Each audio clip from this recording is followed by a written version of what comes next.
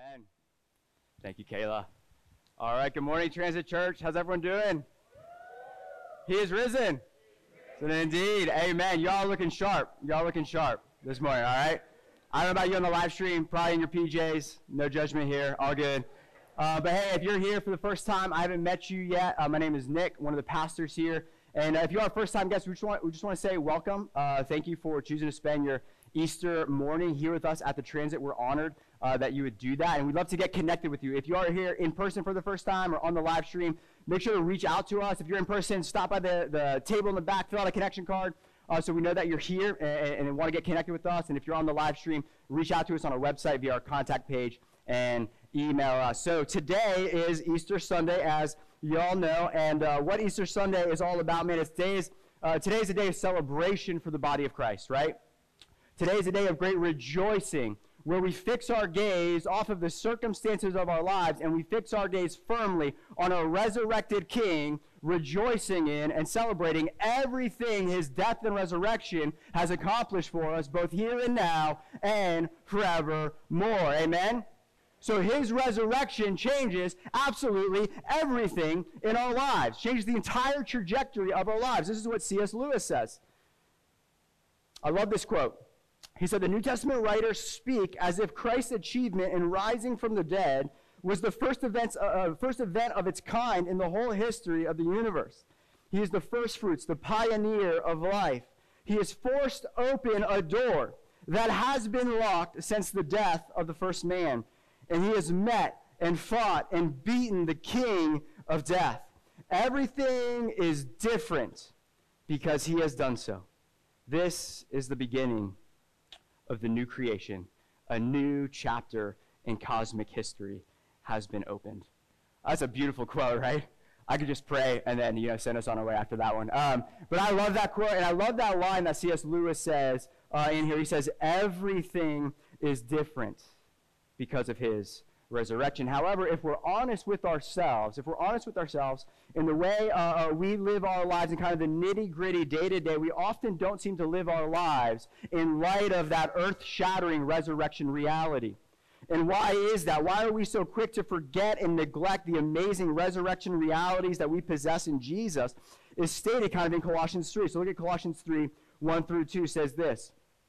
If then you have been raised with Christ, seek the things that are above, where Christ is, seated, where Christ is, by the way, not in the grave anymore. Hallelujah. The grave is empty. He is risen. And in our union with him, what Scripture clearly teaches is we are united with him, Romans 6 says, in his death, and also united with him in his resurrection. So his resurrection is the first fruits of our resurrection, right? When we look to his death and his resurrection in our union with him, we know that his resurrection from the grave is the first fruits of what's going to happen with us. We have that certainty. As certain as he rose, we will rise with him. And so seek the things that are above, where Christ is seated at the right hand of God. And then verse 2, set your minds on things that are above, not on things that are on the earth. So maybe you've heard this quote before that some people are so heavenly minded that they are no earthly good, right? Anyone here heard that quote before? Meaning essentially this, like if you're a Christian and you're consumed with Christ, love and awe and adoration, and your gaze is fixed in the heavens, that essentially you won't be relevant to the world around you, right? And that's completely bogus, because what Colossians 3 says is this. It actually flips it and says, some people are so earthly minded that they're no heavenly good, right? And the encouragement we have in Colossians 3, and this is why we're gathering today, is to get our gaze fixed on a resurrected King. The encouragement today is this, is that since Jesus has risen from the grave, and we in our union with him are raised with him, then we are encouraged to seek after and be consumed with and fix our gaze upon and long for that heavenly reality far more than we seek after and are consumed with these earthly realities. Essentially, we're called to keep our chin up towards our resurrected King and not down, focused away from him on all the brokenness around us. And so the truth of the matter is this, as the calling of God that he's placed upon the church to bring heaven to earth, right? The Lord's Prayer, on earth as it is in heaven. For us to fulfill that reality, the only way we can bring heaven to earth and be a blessing to the broken world around us is to the extent that we fix our gaze in awe and wonder on what our resurrected King has accomplished for us, right? Because we can't give something, church, this is why we want to fix our gaze on Jesus, is that we can't give something we don't possess to others. If we don't have the hope of Jesus, if we don't have the peace that he gives us, then how can we give that to those around us? And I think one of the greatest tragedies, particularly in the church, speaking generically, I'm guilty of this at large, but this past year has been wild, right? Like full of chaos and tragedies. Even these past couple of weeks, a ton of just evil happening in our nation. Just really all-consuming things happening around us that are grabbing our attention. And this past year, I think one of the greatest tragedies that's happened in the church is that we've been so consumed with all the chaos around us that we've taken our gaze off of Jesus, off of our resurrected King, and the resurrection realities we possess in him, and we firmly fix them on all the tragedies and the chaos and the news that we're seeing in social media and politics. And the result is that we've seen this past year, and again, I'm guilty of this, I sit under this, is that we're carrying just as much fear and anxiety and depression as the world around us, because when we look at what everyone else is looking at, and we behold what everyone else is beholding, we're going to respond the way everyone else is responding. Does that make sense? And I don't think Colossians 3 is telling us to bury our head in the sand, never read the news, and not be civically engaged. It's not what it's saying, but let me illustrate this, okay? So it wouldn't be a sermon if I didn't mention my kids, so sorry. But as you know, if you've had the trends, I got 3 kids, soon to be 5, and then 3 and 4 months. A couple months ago, my daughter, she gets super scared over little things, right? So she was getting babysat, and they were reading, the parents here, so we forgive you, no big deal. Anyways, the parent who's babysitting my kids here. Anyways, they were reading a book on germs, okay? And in the book, the germs were monsters, and this terrified my daughter. Freaked her out, okay? 95% of kids that read a book on germs, no biggie, whatever. And it terrified her so much that night, she came running down the hallway, screaming like bloody murder, and came jumping into our bed, just terrified. Had a crazy nightmare. And so listen, I am a complete softie, okay, when it comes to my kids being scared, all right? Particularly my little girls, right? I get played like a fiddle, all right? And so, in this moment in particular, I could see that she was so scared. So usually I would go and I would comfort her and, pray over her and then kind of go back to bed. But in this moment, I was like, man, her heart was racing, like 1,000 beats per minute. And so I crawled in the twin bed with her. Right? And so we're all snuggling and everything, and I'm going there thinking, this is what I'm thinking, my presence with her is going to comfort her. She's going to see that she's with her daddy, and she's going to sleep soundly and peacefully and quietly. But the crazy part about it was, I was on my side, and she was on her back, and her gaze was still rapidly looking everywhere. She's looking at the ceiling. Are there germs there? She's looking in the closet. Germs there. She's looking at the fishbowl tank. Yes, there are germs there for sure. She's looking everywhere. Where are germs? I'm like, got bad news for you. Germs are everywhere, girl. I don't know what to tell you. And it was so crazy. That in that moment, everything she possessed in that moment, she had to sleep soundly and peacefully and rest. But the problem was not her circumstances. The problem essentially was where her gaze was fixed. Does that make sense? Does that make sense? And so that's why Scripture calls us, in that moment, what Kelsey needed was me to take her face and take it off of everything else she was consumed with and say, look at Daddy. And so today, what we're going to be doing, we're going to be looking at all that King Jesus has saved us from and all that he's saved us to. And we're going to fix our gaze upon him. We're going to take a moment, stop fixing our gaze, being consumed with everything that's going wrong in the world, and we're going to see that Jesus has saved us from our greatest enemies. Our resurrected King has turned our greatest enemies into defeated foes. When he rose from the grave, sin, death, and the devil completely lost any claim on those who are in Christ Jesus. And because of his resurrection, he went and he ascended to heaven at the right hand of the Father, where he poured out the Holy Spirit upon us. So now God is with us. Christ is with us. The Spirit of Christ is with and inside and indwells every believer. So he's with us now. He's defeated our enemies. He's presently with us. And he's gone before us. John 14, we're going to conclude with this, to prepare a place for us. Amen? This is what we possess in Christ Jesus. So let me pray, and then we'll dive into everything he has saved us from and everything he has saved us to. So Heavenly Father, we come before you so grateful, Lord Jesus, so grateful. We quiet our hearts. And Holy Spirit, I just invite you to come, Holy Spirit. Through the preaching of your word, would you come and would you open our eyes to see Jesus, who he is, everything he's accomplished for us, what we possess now in him. Holy Spirit, come and chip away at any apathy or any coldness in our hearts. Lord God, break us open in the best way possible with your word, God. Would you lift our chins up? For those that are here and full of fear, full of anxiety and worry, and they've been wrestling with depression or maybe condemnation or guilt, and they're coming here heavy laden and burdened, would you lift their eyes, Holy Spirit, to see Jesus and to hear his refrain on the cross that it is finished. It is finished. So we love you, Lord. I ask, Holy Spirit, that you would come and you would have your way with your word and your people, and that you'd magnify Jesus and that he would increase and I would decrease up here. And we pray this in your holy name. Amen.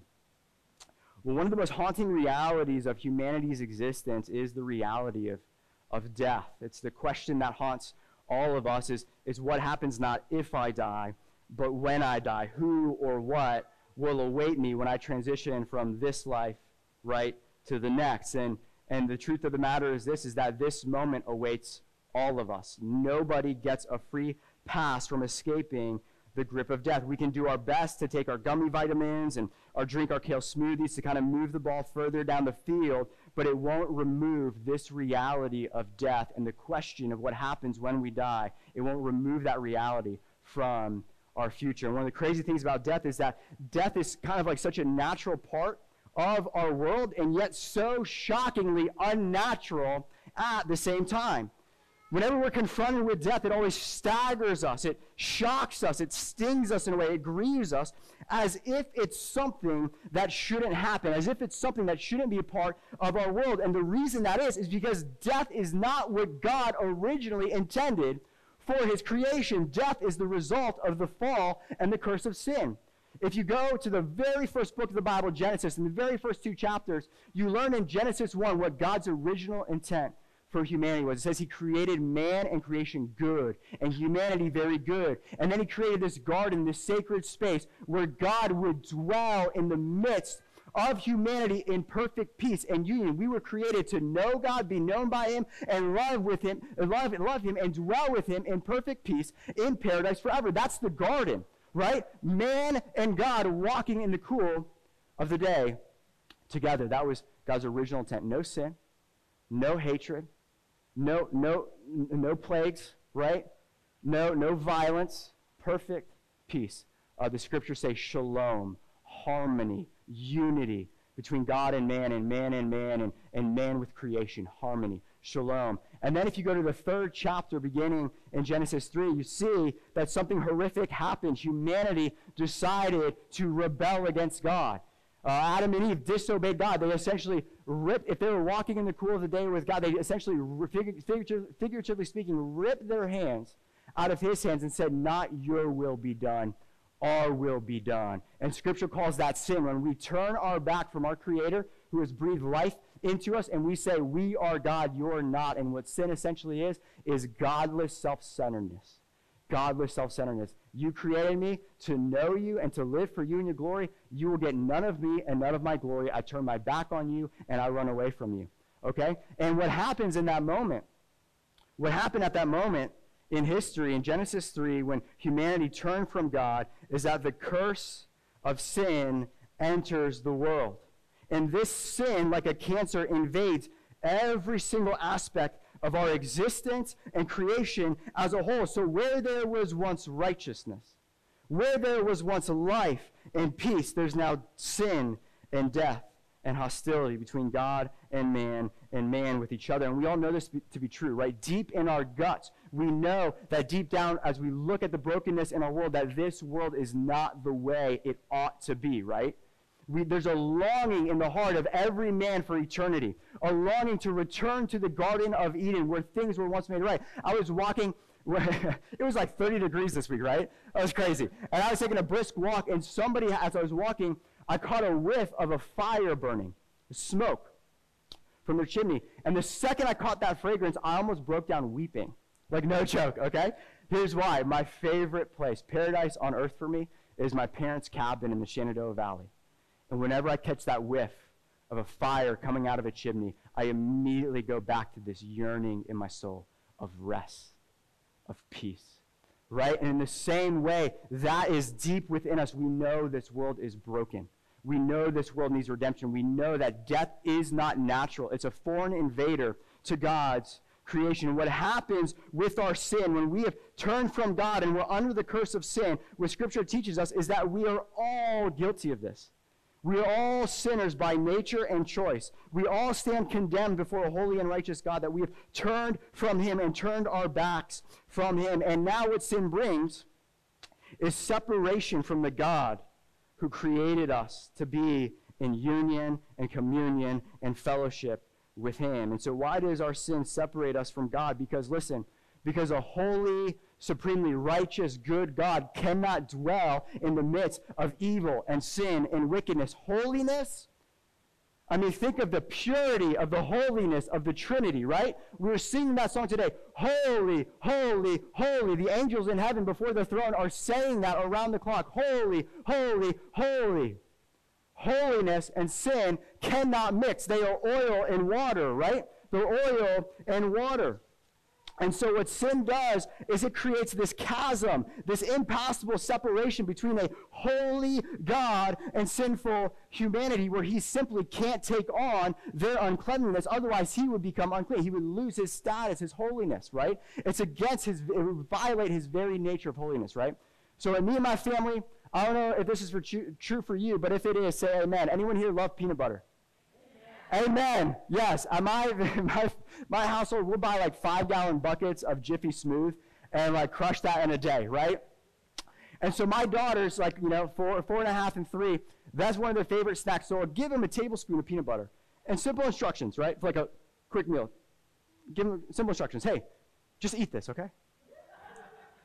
Just eat it, right? And what they do inevitably every time, instead of just eating it, they get all over their hands. They put it on their face like they put on mascara. They got it in their head like it's in their head, so their bangs all over here. And like all my door handles are got like a peanut butter under them. It's all over my house. Are you tracking with me?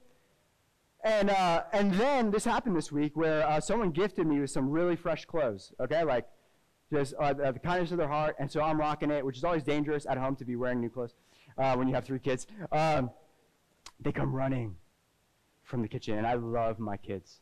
I would die I love them, right? But they come running head to toe, almost covered in peanut butter, and they're about to give me an embrace, and I go, whoa, whoa, whoa, whoa, back it up. Like, I love you. I love you. But listen, in my kind of holy, righteous garb, right? If you were to hug me and I were to embrace you, I would take on what you have, right? I would lose my righteousness. I would lose my cleanliness if you came to me in your uncleanliness, right? And that's the way it is with our sin, and it's a far bigger picture. Our sin is a far bigger deal than just mere peanut butter, all right? You tracking with me? But that illustrates why there's that chasm. And it also illustrates why God sent and crushed his son. Right? If God didn't love us, he would have said, just get away from me, you filthy sinners. He didn't do that. He crushed his son. He sent his son Jesus because it was gut-wrenching for him. Sin broke his heart. Sin was not his plan. That's why he sent his son to redeem us and rescue us from our sins so that we could be embraced forever in his love. And so this is what happens when sin enters the world and when sin enters the human heart, is that sin separates us from the very source of life.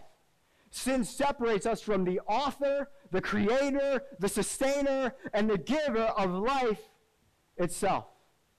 And when that happens, you and I die.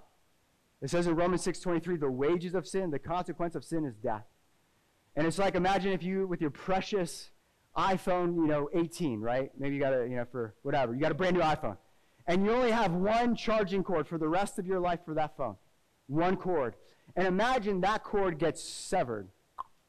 Completely severed and broken off forever from the source of life. What's going to happen to that phone? It's going to, depending on how long your battery life is, it is now because that cord has been severed, and it's been separated from the source and the giver of its life. It is now in a state of dying. It is a state of dying. The battery life every day is just ticking away until one day it will die. It will die, and it's the same for you and I. It's the same for you and I. This is serious. This is so serious, and this is why I want us to focus on what Christ has saved us from. Because once we focus on what we've been saved from, it magnifies and beautifies everything we've been saved to, right? Which Scripture makes unabashedly clear that until our sin issue is dealt with on the cross of Jesus Christ, that we will be eternally separated from the goodness of God in hell forever. Separated from his love and his goodness and his mercy and his kindness. So all that to say, this is our horrific predicament in our sins unless this is why we're gathered, unless someone comes, the name above all names, the Lamb that was slain, unless someone comes and mends that which has been severed and reconciles that which has been separated. And if in our sins we are eternally separated from God, then our biggest need in life is to be forgiven of our sins so that we can be restored back to the source of everlasting life. And this is the great and glorious news that Jesus Christ has accomplished for us. This is why we're gathered on Easter Sunday. Jesus Christ has brought to us this restoration back to everlasting life in his death on the cross and his resurrection to new life. Hallelujah. Our sins are gone. They're cleansed. They're forgiven. They no longer have any claim on us. God has, I'm getting ahead of myself. 1 Peter 3, I'm going to find out. 1 Peter 3:18 says this. 1 Peter 3:18 says this, and I'll watch the time so I'm not here for the next 5 hours. All right. For Christ also suffered once for sins. Watch this. The righteous for the unrighteous. Why? Why? Why did he die on the cross? Why? That he might connect us back to the source of everlasting life. That he might bring us to perfect peace with God forever. That he might bring us to God, being put to death in the flesh and resurrecting, being made alive in the spirit. And so what we see here in 1 Peter 3:18 and throughout the New Testament is that Christ's death on the cross was substitutionary, meaning that his death on the cross was for you. It was for your sins. He died in our place. It says the righteous died in place of the unrighteous. And so on the cross of Jesus Christ, what we see is that it was the righteous, sinless, spotless Lamb of God who took upon our sin in order to also take upon the punishment that we deserve for our sins. Why? So that we could be forgiven and cleansed of our unrighteousness and restored back to fellowship with God. Isaiah 53:5-6 says this. This was written centuries before Jesus died and rose again by the prophet Isaiah. And this prophesied what Jesus was going to come to do for the people of God. But he was pierced for our transgressions. He was crushed for our iniquities. Upon him was the chastisement that brought us peace, and with his wounds we are healed. All we, like sheep, we've gone astray. We have turned every one to his own way, and the Lord has laid upon him the iniquity of us all. And so what we learn here, church, is that our iniquities, our sins, our self-centeredness, our envy, our covetousness, our lust, our greed, our bitterness, our resentment, our murder, our violence was placed upon Jesus on the cross. 2 Corinthians 5:21, he became sin who knew no sin. Why? So that you could become the righteousness of God. You could become the righteousness of God. And as our iniquities were laid upon him, what we see in Isaiah 53 is that our iniquities crushed him. He was pierced for our transgressions. He was scourged for our sins. He was put to a brutal, violent death on a cross.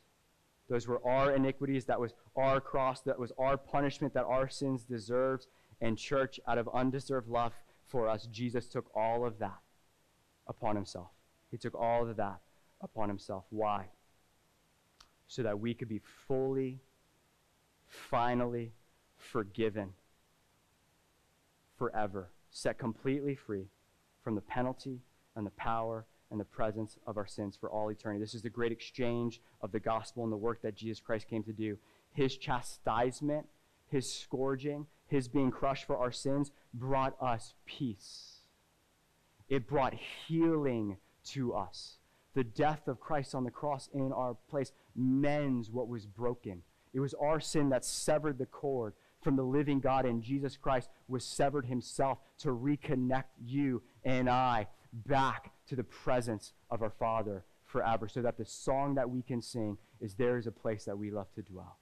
And it's the presence of our Father who out of love for us purchased you with the blood of his Son. That's how much God loves you. That's how much he loves you. So we now have peace with God. We have confident assurance that every last penny of our debt of sin has been credited to Jesus' account and not ours. His sacrifice was sufficient. Jesus died once for all for your sins and mine, meaning this: it would be unjust of God to try us again for our sins. Are you tracking me? It would be unjust of him to try us again for sins, because Christ's sacrifice for us was sufficient. So our sins are covered. We're good, Transit Church. When we cross from this life to next, we know that our sins are covered. Our name is written in the book of life because we're covered by the blood of the Lamb. Hallelujah. He doesn't count it against us. It's paid. It is finished, Jesus cries out from the cross. And I love in Christ alone. I would sing it if I knew how to sing. It says this: till on that cross, as Jesus died, let this encourage you. The wrath of God was satisfied. For every sin on him was laid. Here in the death of Christ we live. In his death we live. We have peace, we have healing. And there in the ground his body lay, light of the world by darkness slain. And then bursting forth in glorious day, up from the grave he rose again. And as he stands in victory, sin's curse for all of eternity has lost its grip on me. For I am his, and he is mine, because I've been bought with the precious blood of Christ. And then this is how we live our lives because of what Jesus has done for us. No guilt. No guilt in life. No fear in death. This is the power of our resurrected King in me. Amen? Hallelujah. So all that to say, if you're here today and in Christ Jesus, the worst thing, let this encourage you, the worst thing that could ever happen to you is not going to happen in the future. The worst thing that could ever happen to you happened to you 2,000 years on the cross of Jesus Christ, where he bore your sins and your punishment. So the worst thing that could ever happen to you is behind you, and what we see in the resurrection of Jesus is that the best is yet to come. The best is yet to come. At the cross, Jesus conquered our sin, and through his resurrection, he conquered death itself, so that the two greatest enemies that would have haunted you and would have haunted me forever have been rendered completely and entirely and finally defeated. Defeated, done away with, forever. And so now, instead of eternal death as our inheritance, we have the hope, the promise, the certainty, the guarantee of glory with our resurrected King. So now our song, now our refrain for all of eternity is this. I love 1 Corinthians 15, 54 through 57 says this: when the perishable puts on the imperishable, and the mortal puts on immortality, then shall come to pass the saying that is written, death is swallowed up in victory. In the empty grave, death has been swallowed up. Oh, death, where is your victory? Oh, death, where is your sting? The sting of death is sin, and the power of sin is the law. But thanks be to God who gives us victory through our Lord Jesus Christ. Jesus has purchased our victory. He's purchased our victory. Victory over our greatest enemies of sin and death. Fully and forever won in Christ Jesus. And what this means for us is that we as believers, man, we can face death confidently, boldly, with the certainty that just as Christ rose and went to his Father, we're going to rise and go to our Father as well. What this does for us is it turns death to a gain. Death now becomes gain for the believer. That's what Paul says. For me to live is Christ. Christ is now my life. And if I die, death is gain to me. It's gain to me. And so all that to say, Christ, his resurrection, his death and his resurrection means that for those of us who have put their faith and trust in him today is that we've been saved. We've been rescued from our sins and our brokenness and the consequence of death.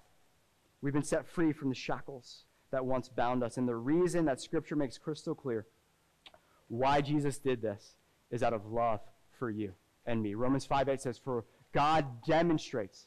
You want to know if God is a God of love, you look to the cross of Jesus Christ. Romans 5:8 makes it crystal clear. God demonstrates. He illustrates. He raises a banner of his love to a sinful humanity. He says, this is the demonstration of my love for you, that while you were still sinners and not searching for me, you were running away from me, that I sent my son, Jesus Christ, to die for you, that you could have your sins not counted against you, but you could be reconciled and brought back home to me. So this is why Jesus Christ did all this for you and I, is out of love, because the simple truth is this, is that where you are is where Jesus wants to be. That's the truth of the gospel. From Genesis to Revelation, we see the redemptive historical thread that is woven throughout the Bible is God's relentless pursuit of dwelling in the midst of humanity. And where sin, and this is what Jesus has done for us. We were created to know and abide in and love Jesus, and where sin sought to take you from his grasp, Jesus came running to rescue you from the clutches of sin and death. Because Jesus literally did not want heaven without you. And so he gave his life and rose again so that you could rise again with him and spend eternity in his Father's house forever. Forever. Jesus did this for you. He died, listen, for you. He died to rescue you back from the clutches of the enemy himself. And he died. He literally gave his life so that you could be with him forever. And don't take my word for it. Look at John 14. And I'll wrap up our time with John 14. Jesus says this in the upper room before he's about to go to the cross. It's Thursday. He's in the upper room with his disciples sharing one last meal. And I'll call up the band. And he says this. Let not your hearts be troubled.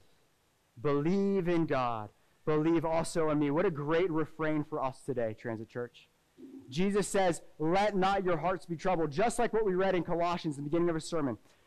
Seek the things that are above, right? Don't let your hearts be troubled. Why? Believe in God. Believe in me. Salvation comes from a shift of focus, from looking at ourselves to fixing our gaze upon Jesus Christ and what he's done for us, and trusting that his sacrifice was enough for us. So Jesus says to his disciples, don't be grieved. Believe in me. Believe in what I'm going to accomplish for you. In my Father's house are many rooms. If it were not so, would I have told you that I go to prepare a place for you? And if I go and prepare a place for you, listen, Transit Church, I will come again, and I will take you to myself, that where I am, you may be also. That's the heart of Jesus for everyone who's watching on the live stream, for everyone in this room, is Jesus Christ says is where you are. That's where I want to be also. That's why he died. That's why he rose again, was for this reality. So that forever in your life, you could face. I love it. Okay. That works. Love it. That's awesome. That's awesome. I love it. Thank you, Lord. Thank you, Lord. Returning to our text, Jesus says this. Says this to you and to me, that where you are is where I want to be also. And so, Transit family, let's rest in this. Let's fix our gaze on our resurrected King. He's gone before us in his death and his resurrection. Our sins are forgiven. And he has gone through his resurrection to prepare a place for us so that for all of eternity, where he is, we may be also. This is our glorious inheritance forever. This is our inheritance forever. Thanks be to our resurrected King. Let's pray.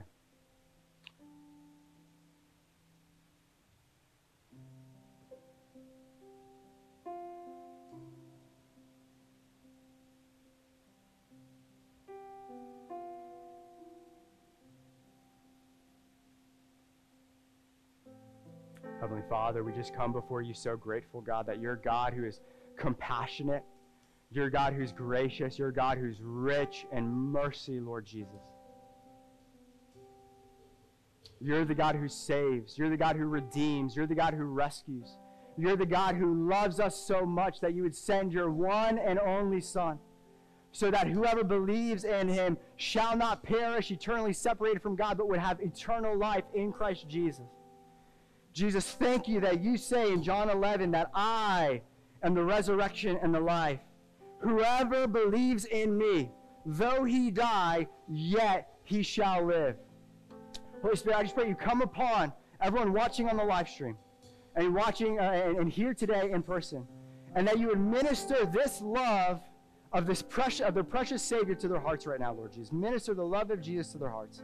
And for anyone here who has not tasted and seen your goodness and your love and your grace, would you open up their eyes, Holy Spirit, to see you rightly, God. Help them to see their great need for the forgiveness of their sins, God. Right now, Holy Spirit, where they're sitting, unveil it, peel back the blinders. Help them to see their brokenness, their great need for redemption, their great need for rescue. And for anyone here who's never cried out in faith to Jesus to save them, to cleanse them, to forgive them of their sins, cry out today. Salvation from Jesus is a free gift. Our God is not a God who demands that you make your sin right. He took it upon himself to fix your sin issue. He crushed his Son so that you wouldn't have to be crushed. Scriptures say that the free gift of salvation has all been paid for in the death and resurrection of Jesus Christ. And just like any gift, what you have to do to receive it is open up your hands and admit that you need it. And so if you've never done that today, if you've never put your faith and trust in Jesus, would you open up your hands and surrender, the hands of your heart, and say, Jesus, I want you, God. I need your forgiveness. I trust that you died on the cross for my sins and rose to new life for my salvation. I put my trust in you and not in myself, and I commit my life to you. I give my life to the one who gave his life for me. Do that today. If you've never done that before, it's the best decision you could ever make in your life. God is a gracious God, a loving God, and we celebrate his death and his resurrection on his behalf, on our behalf. So come, Lord Jesus, take your glory in our lives. May we leave here, God. May we leave here singing this last song with hearts full of praise and adoration and wonder at everything we possess because of everything that Jesus Christ has accomplished for us. And all God's people said, amen and amen.